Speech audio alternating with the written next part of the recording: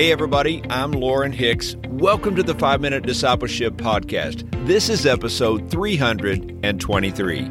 Welcome back, friends. If you're new to this podcast, let me give you a big welcome. We're so excited to have you here. The goal of this podcast is to inspire you to be a fully devoted follower of Jesus Christ. So every day I share short episodes to encourage you on your faith journey. I invite you to subscribe on Apple Podcasts, Spotify, or wherever you consume podcast content, and you can learn more at my website, 5minutediscipleship.com. Today on the podcast, we are talking about dealing with conflict in a biblical way.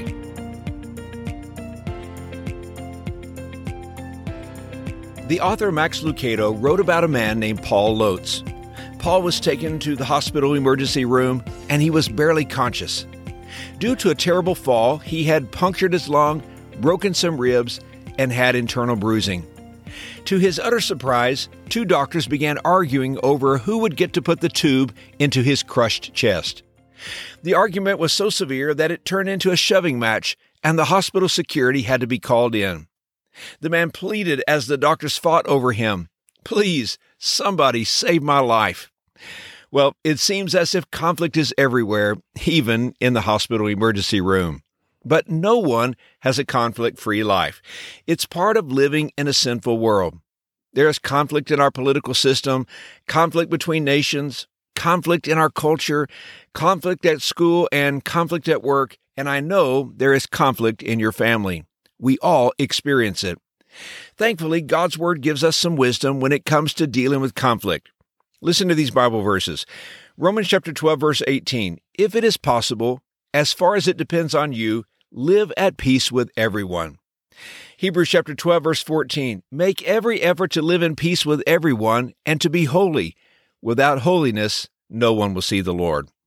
In Ephesians chapter 4, verse 3. Make every effort to keep the unity of the Spirit through the bond of peace. So why is there so much conflict in the world, and why is there so much conflict in our lives? Well, first, we live in a broken world. We see the fragments all around us. And second, conflict happens because of sin and free choice. Conflict happens because you and I have free choice and because we sin. There are 7 billion people on this planet with the freedom to fulfill their selfish desires with the sin of their choice. James chapter 4, verse 1 says, "What causes fights and quarrels among you? Don't they come from your desires that battle within you?" So what do we do when there's conflict in our lives? Well, let me give you 3 things quickly. First, we must learn to express our anger in an appropriate way. Ephesians chapter 4, verse 26 says, "In your anger do not sin.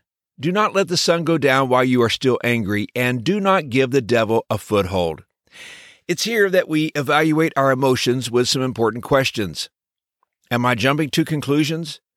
Is it possible that I misjudged the situation? Am I being insensitive? Or am I being selfish? Am I making a judgment that is God's to make? Am I judging another person's motives?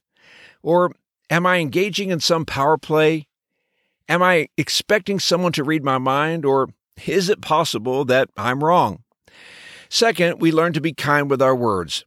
In Ephesians 4:29, the Bible says, "Do not let any unwholesome talk come out of your mouths, but only what is helpful for building others up according to their needs, that it may benefit those who listen." And third, we respond to the conviction of the Holy Spirit. In Ephesians 4, verse 30 says, "And do not grieve the Holy Spirit of God." You see, the Spirit of God is so faithful in our moments of personal conflict to guide us in how we are to respond. But sometimes we ignore the promptings of God's Spirit and act out in our flesh. So we ask God for the ability to pay attention to His voice. He will lead us in what to say or what not to say, and He will guide us towards a reaction that honors Christ. And here's today's challenge. If you find yourself in a conflict today, remember these 3 practical truths from Ephesians chapter 4. Express your anger in an appropriate way, be kind with your words, and respond to the conviction of the Holy Spirit. Hey, thanks again for joining me for today's episode. If this podcast is helping you, I would be honored if you would invite a friend to listen in so that they too can join us on this discipleship journey. I hope you have a great day, and until next time, let's continue on our journey as followers of Jesus.